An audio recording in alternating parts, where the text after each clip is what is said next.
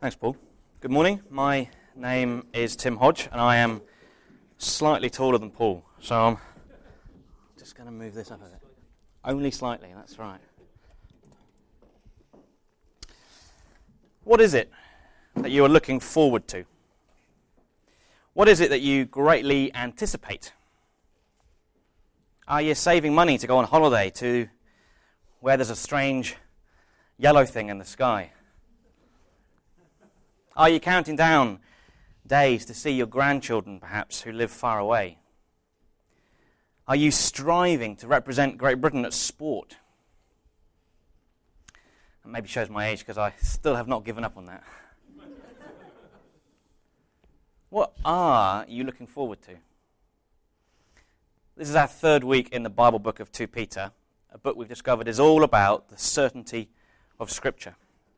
We can trust what God has written to tell us in the Bible. Chapter 1 showed us that if we know the Scriptures, we can grow in Jesus. Darren Chandler helpfully took us through chapter 2 last week, all about making sure that we go the right way and not stray, because there were many in Peter's day, and ours too, sadly, who distort the Scriptures to their own end. And here in chapter 3, we have live out, don't doubt. Peter is still writing to tell us that we can trust the Bible, and he does that through the lens of Jesus returning to earth. He writes encouraging us to look forward to the day when Jesus will return. Often we don't look forward to that day because there are many other days that we want to reach first. Yet Peter lovingly tells us just why, if we are Christians, we can look forward to the day of Jesus coming back to earth. And equally why that day, if you're not yet a Christian, is a day to be feared. So if you do have a Bible, go to 2 Peter chapter 3, near the end of the New Testament. And if you have one of the church Bibles, I believe it's on page 1223. And if you'd like one, I'm sure if you put your hand up, one will magically appear. But this is 2 Peter. So let's... if you can see that on a page or on your phone as I read through, that will be helpful. This is 2 Peter chapter 3. Dear friends, this is now my second letter to you, Peter writes. I have written both of them as reminders to stimulate you to wholesome thinking. I want you to recall the words spoken in the past by the holy prophets and the command given by our Lord and Saviour through your apostles. First of all, you must understand that in the last days scoffers will come, scoffing and following their own evil desires. They will say, where is this coming? He promised. Ever since our fathers died, everything goes on as it has since the beginning of creation. But they deliberately forget that long ago, by God's word, the heavens existed and the earth was formed out of water and by water.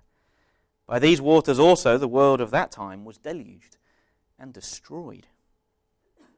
By the same word, the present heavens and earth are reserved for fire, being kept for the day of judgment and destruction of ungodly men. But do not forget this one thing, dear friends. With the Lord, a day is like 1,000 years. 1,000 years are like a day. The Lord is not slow in keeping his promise, as some understand slowness. He's patient with you, not wanting anyone to perish, but everyone to come to repentance. But the day of the Lord will come like a thief. The heavens will disappear with a roar, the elements will be destroyed by fire, and the earth and everything in it will be laid bare. Since everything will be destroyed in this way, what kind of people ought you to be? You ought to live holy and godly lives as you look forward to the day of God and speed its coming. That day will bring about the destruction of the heavens by fire, and the elements will melt in the heat. But in keeping with his promise, we are looking forward to a new heaven and a new earth, the home of righteousness. So then, dear friends, since you are looking forward to this, make every effort to be found spotless, blameless, and at peace with him. Bear in mind that our Lord's patience means salvation, just as our dear brother Paul also wrote to you with the wisdom that God gave him. He writes the same way in all his letters, speaking in them of these matters. His letters contain some things that are hard to understand, which ignorant and unstable people distort, as they do the other scriptures, to their own destruction. Therefore, dear friends, since you already know this, be on your guard, so that you may not be carried away by the error of lawless men and fall from your secure position, but grow in the grace and knowledge of our Lord and Saviour Jesus Christ. To him be glory both now and forever. Amen. Amen. I'll pray quickly again, and then we'll work through our passage. Lord Jesus, thank you for all of 2 Peter, that we can be sure and certain of the things that you've written for us in the Bible. Thank you for 2 Peter 3, that gives us assurance that you are coming back to earth in the midst of the destruction. Help us to not only look forward to that day, but to be ready for it. Help those of us who are Christians to speak for Jesus and to live for Jesus, so that friends and family and colleagues are also ready for the return of Jesus. We pray in your name. Amen. So last week in chapter 2, it's quite a dark chapter. Chapter 1 wasn't as dark. Chapter 2 is quite dark. Chapter 3 is half light and half dark. One of the key words that you hear as I read that was destruction and destroy. But there's also a lot of warmth in the chapter. Live out, don't doubt is our title, and we'll look at don't doubt, first of all, verses 1 to 10. Don't doubt. If all of 2 Peter is about certainty in Scripture, why now do we talk of doubt? Isn't doubt bad? No, doubt is not bad. If by doubt we mean questioning. In fact, I think questioning and asking God lots of questions is a very, very good thing. Ask any question you like of God. He can certainly take it. He made us, he made our brains, so he's unlikely to be he's unlikely to be stumped by any question our brains can think about. Now, I use the word doubt here in the sense of, really? Like back in Genesis when the snake asked Adam, did God really say? It's more undermining. Peter's continuing from chapter 1, where he tells us that following Jesus is not a cleverly invented story, unlike the myths about Jesus peddled by the false teachers of chapter 2. And here in chapter 3, Peter again writes to remind his original readers and us of these things. Look at verse 1. Peter says he's written as a reminder to stimulate us to wholesome thinking. He continues in verse 2 in the same ilk. I want you to recall the words spoken in the past by the holy prophets, that the Old Testament portion of the Bible, in other words, and the command given by our Lord and Saviour through your apostles, the New Testament portion of the Bible, he means. And verse 3, here's that undermining type of doubt that Peter warns us against. You must understand that in the last days, our days, in other words, scoffers will come. Scoffers. Such a wonderfully descriptive word, isn't it? Verse 3 guarantees that those who scoff at there will be those that scoff at the idea that Jesus will return to earth one day. And in verse 4 we hear the scoffing. Where is this so-called coming that he promised? Jesus said he was going to come back, but where is he? Ever since our fathers died, everything goes on as it has since the beginning of creation. These scoffers say that everything goes on like it always has, no change. Nothing unusual, like Jesus returning or the destruction of the earth, will ever happen. In the last few years, there's been a rise in militant atheism. The likes of Richard Dawkins and Christopher Hitchens, they seem to be actively out to get Christians. Do read The God Delusion by Dawkins, or God is Not Great by Christopher Hitchens, to see what they say. A couple of months back, what looks like a great book that I haven't read has been published called Atheism's New Clothes, exploring why Dawkins and the like are the emperor in the children's story, parading around in so-called new clothes when actually they're naked. Jesus won't return, they say. They are scoffers. In addition to the big names like Dawkins, who do you personally know who scoffs? Those who know that you're here at Sunday church and say, church? No, thanks. That's for you. I don't need any Jesus in my life. Your colleagues, maybe. Or your spouse. Or your parents. They mock and they scoff anything you say about Jesus, especially that ridiculous idea about Jesus coming back to earth again. Yet the scoffers of Peter's day and the scoffers of our day in verse 5 deliberately forget that God can and has intervened in the world in the past. In verse 5, Peter reminds us about creation, and in verse 6 about the flood in Noah's time. They are trying to cast doubt in our minds. Yet God can break in however and whenever he likes. It's part of being the definition of who God is. And, I suppose, one of the privileges. Everything God created was good. But since sin entered the world, it's become stained by sin, and it affects everything. Therefore, on the day that God will wrap up history, in verse 7, fire will come to destroy the ungodly. This will happen when Jesus returns.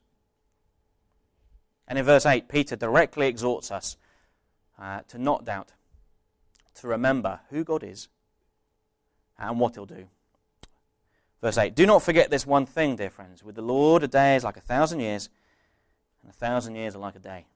The Lord is not slow in keeping his promise, as some understand slowness. He's patient with you, not wanting anyone to perish, but everyone to come to repentance. Some of you may know that I, when I'm not here in Gloucester, will normally live in New Zealand, and I live in a little town called Lincoln, named after another bigger town called Lincoln, not too far away from here. And Lincoln is near Christchurch, which is the main city in the South Island of New Zealand. There's two main islands. I live in the south, and Christchurch is the main city in the south. And probably 3/4 an hour bus ride away where I live is Christchurch. You may also remember that being on the news over the last couple of years, we've had a few earthquakes where we live, which has been interesting, to say the least. And everybody in the region has got some damage to where they live. It might be, like in our house, we've got a few cracks in the ceiling, and we used to have a greenhouse. A few tiles have come off the roof. But pretty minor stuff compared to some people who haven't got a roof or haven't got walls. We've got walls and we've got a roof. Some people haven't got any working sewerage, even now after a couple of years. And we have, which is great. New Zealand is always going to have a big earthquake, and apparently the experts say that the big one is still coming. We haven't had the big one. We had one where 182 people sadly died, but that's not the big one. There is going to be a bigger one. And 30 or 40 years ago, the New Zealand government of the day set up something called EQC, the Earthquake Commission, where everybody paid in through general taxation and through bits of private insurance, paid into a big pot, so that in the event of a big earthquake, you could use that pot, the money in that pot, to repair people's houses and roads and infrastructure. And it had been building and building and building for 30 or 40 years, and there was quite a lot of money in that pot. And now there's hardly any money in that pot because it's all been used. But as part of EQC, in the light of all the numerous earthquakes we've had and the aftershocks, they've got a team of people going around every single house in the region, in our district. And there's about 400,000 people in our district. It's quite a lot of houses and offices. And they knock on the door and they inspect the damage. So, you've got a crack in your ceiling, you've got a few tiles off, that's $200 worth of damage, or that's $2,000, or that's $200,000, you need a new house, whatever it might be. And there's a team of people going around. And everybody in our region knows that EQC are going to come. But nobody knows when. All you know is that at some point, there will be a knock on the door from EQC, and they want to look around your house. They are definitely coming, because it's a government statute, but you've got no idea when. Some people have been waiting months. Some people have been waiting nearly 2 years, and they've not had a knock on the door. The knock on the door will come. And that's why EQC, bizarrely, reminds me of this passage where Jesus returns to earth. We know that Jesus is going to return to earth. We don't know when. Could be today, could be in 2 years, could be in 2 millennia, because God's timetable is not ours. Verse 8, the Lord is like 1,000 years, and 1,000 years are like a day. It's only been 2 days since he was last here. A couple of thousand years, it's like 2 days to Jesus. Only been 2 days. So it might be another 2, as in Tuesday. But it might be another 2, as in the year 4012. We don't know. There are plenty through the ages who have tried to predict when Jesus will return. Yet it's not possible.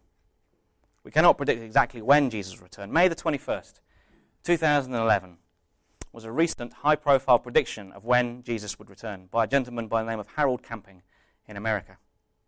Jesus didn't come back on May 21st, 2011. I came across a book a while ago called 88 Reasons Why Jesus is Coming Back in 1988. Jesus didn't come back in 1988. Any prediction is futile because in verse 10, Jesus will come back, but like a thief, suddenly, unexpectedly. It could be today, could be tomorrow, could be millennia, we don't know. The scoffers say, Jesus won't come back. It's been too long. But Peter says in verse 9, the Lord is not slow in keeping his promises, like some understand slowness. No, he's patient. He doesn't want anyone to be destroyed and to miss out on meeting Jesus on his return, but all to come to repentance. If I asked who in this room wasn't a Christian 5 years ago, I'm sure that some hands would go up. More if we went back 10 years, 20 years, 40 years, 80 years. The Lord is patient. He's lovingly holding off, destroying this world so that many will repent of sin and turn to him. And if you're not a Christian this morning, it's a good chance to do that, to repent of your sin and turn to him. The Lord wants everyone to come to repentance. Absolutely none of us have any right to avoid God's destruction. It's perfectly acceptable for God to destroy the wicked. The bad news is that the category of wicked includes you, and it includes I, and it includes every single person who's ever lived, with the exception of Jesus. What's surprising to me is not that God should punish the ungodly, which is all of us and what we deserve. What's amazing to me is that by his grace he should choose to save some. That's remarkable. And the opportunity is available to all, says Peter in verse 9. That's why we need to be active in living for Jesus and speaking for Jesus in the communities and the workplaces in which he's placed us. We should want and work toward everyone coming to repentance. In verse 10, thinking about that image of a thief. I don't know if you've ever been burgled, but it's never nice. It's always unexpected. In my final year when I was a student, the flat where I lived was burgled 5 times in a year. It was horrible. We came home to discover a broken window and stuff missing. It was always a shock. As the number of burglaries went up through the year, we realized it was more and more likely, but we were never prepared for it. And in fact, the last time, I was really annoyed. They didn't even take anything. Just smashed the window, had a look around, nothing here. You've already stolen it, and left. Always unexpected, though, thieves. It's the nature of a thief. Thieves are not like the Avon lady. The thief will never give a warning, never leave a card saying, sorry, you're out today. I'll be back to steal your stuff at a time more convenient to you. Maybe I can come around at 5 p.m. tomorrow. And if you've got your high profile and your high valuable items on the doorstep, that'll be great. Thanks. Thieves aren't like that. They come without warning. So too, says Peter, will Jesus. So it doesn't matter who says Jesus will come on that day, even if they work out some hidden clue in the Bible, it doesn't matter. They're false teachers, because here we're explicitly told that Jesus will return like a thief, suddenly, unexpected, without warning. All the way through his letter, Peter tells us of the certainty of the Scriptures, and this is one way to be certain of Christ's return. He also tells us to live it out, verse 11 to 18. Live it out. Verse 11, since everything will be destroyed in this way, what kind of people ought you to be? You ought to live holy and godly lives as you look forward to the day of God and speed its coming. Verse 14, so then, dear friends, since you're looking forward to this, make every effort to be found spotless, blameless, and at peace with him. Twice in these verses, Peter tells us to look forward, to anticipate, to welcome the return of Christ.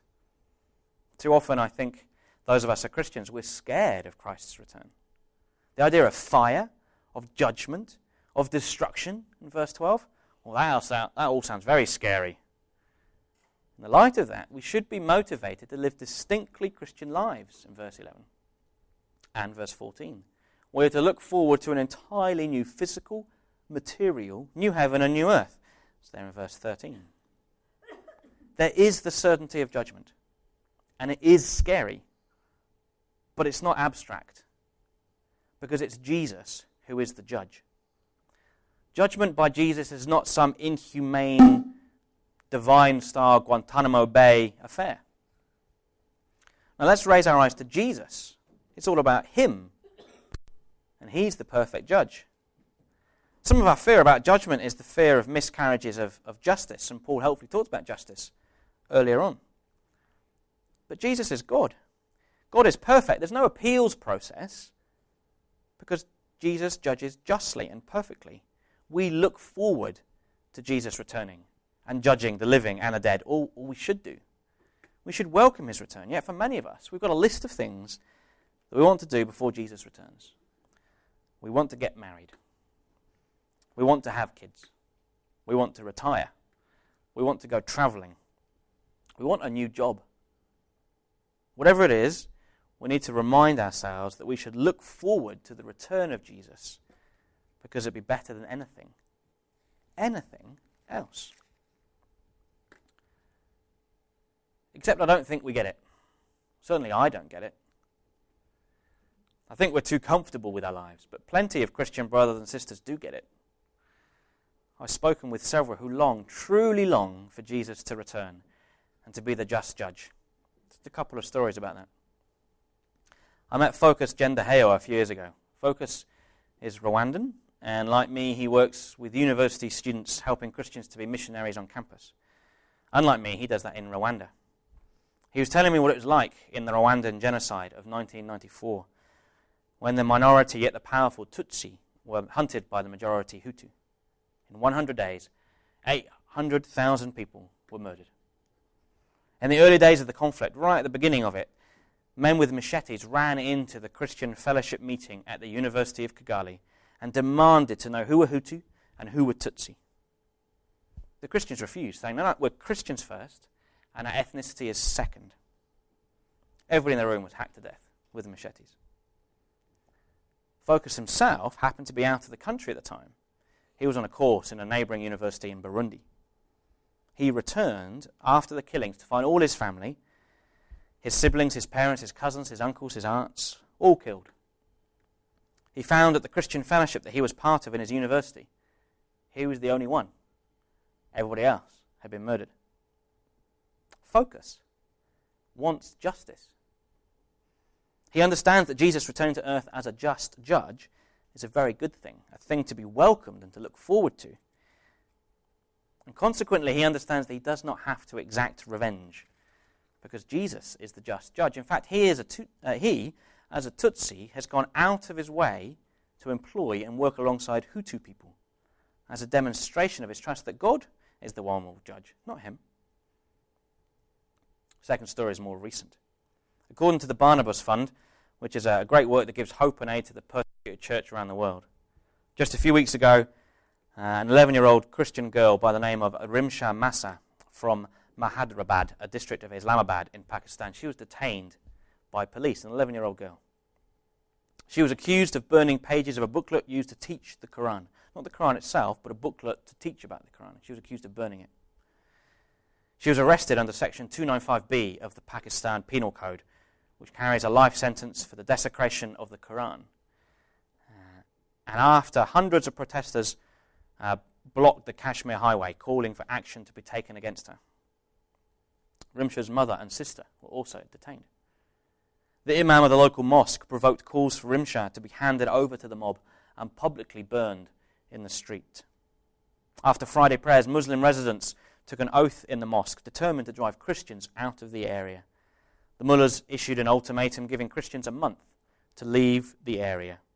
Muslim residents agreed that shopkeepers would refuse to sell groceries and other essentials to Christians, and that Muslim landlords would immediately end tenancy agreements with Christians. Some of the ousted Christians are going to stay with relatives, while others are being housed temporarily in church buildings elsewhere in Islamabad. So many Christians in that district are now homeless, with severely curtailed job prospects, and they've been refused service in the shops. Don't you think that they will look forward to the return of Jesus, knowing that he will come and will judge justly? We in the West are so deficient in this area of our theology. I don't think that I really look forward to the return of Jesus as I should. I and we are too content to play around and get sucked into materialism and self-centeredness. Come, Lord Jesus, please come. Dear friends, says Peter in verse 14, given that you are, or you should be, looking forward to his coming, make every effort to be found spotless, blameless, and at peace with him. He's living out the message of Jesus. This has got echoes of chapter 1 here. Yes, Jesus has saved us, and it's not of our own doing. But that being so, we should work at being godly. We should work at being godly. We don't work at being godly to be saved. Because we're saved, we work at being godly. In verse 15, Peter repeats that God is patient in his return to earth, and patience brings salvation. Paul the Apostle writes with godly wisdom, says Peter. In fact, in verse 16, he actually writes Scripture. Peter recognizes that Paul writes Scripture. He also says that Paul's writing, much of the New Testament, is hard to understand. Oh, that's so encouraging to me.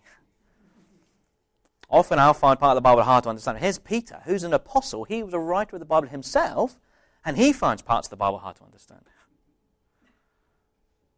Finally, in verse 17 and 18, we read about living out faith in Jesus by being on our guard. Here Peter reminds us of the whole of chapter 2, that false teachers will be with us, so we need to be on our guard. There's plenty who, in verse 16 verse 16 of chapter 3, they were going to distort the Scriptures, change them, warp them, distort. They are lawless, and they do not have a secure position. The antidote to that is, in verse 18, to grow in the grace and knowledge of our Lord and Saviour, Jesus Christ.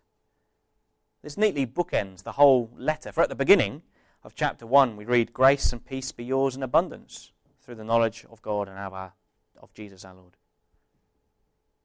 So 2 Peter is all about the certainty of the Scriptures. It's about being sure of the things that God tells us. Grow in Jesus because you know the Bible, says chapter 1. The warning of chapter 2 is to keep to the right way, not stray, as plenty of false teachers will peddle you untruths about Jesus. And in chapter 3, Peter tells us that to counter the false teachers who introduce doubt, we need to live out a life in Jesus and to expect his return. We don't know if the day that Jesus returns will be before we fall asleep tonight. It could be.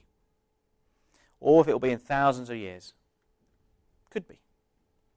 But we do know that the day will come. And all this certainty doesn't mean we ever doubt who God is and what he's done. It's good to question and evaluate. But it does mean that we can have an assurance about who Jesus is. If you don't know Jesus, if you don't have that assurance about who Jesus is, ask a Christian friend to explain more. It was great to take communion this morning because this is looking back to the work of Jesus on the cross. Taking communion today is one less time before he comes back. Let's pray together. Lord Jesus, we take Peter's words to us to heart. We know that there are plenty who scoff about your return. Help us to be gracious and prepared to answer those scoffers. We know too that there is certainty that you will come back and it will be sudden. Help us to be ready, we ask. We confess that for many of us, we don't look forward to your coming, either because we're not Christians or because we are Christians and we're just too comfortable here on earth. Save those here who aren't Christians, we ask. And for those of us who are Christians, give us an excitement and anticipation of your coming, knowing that being with you is better than anything else we look forward to. And finally, Jesus, we pray that we may be on our guard against those that scoff about you. We want to grow in the grace and knowledge of you. Thank you that your Spirit does just that and has been doing that in our weeks in 2 Peter. In Jesus' name we pray. Amen.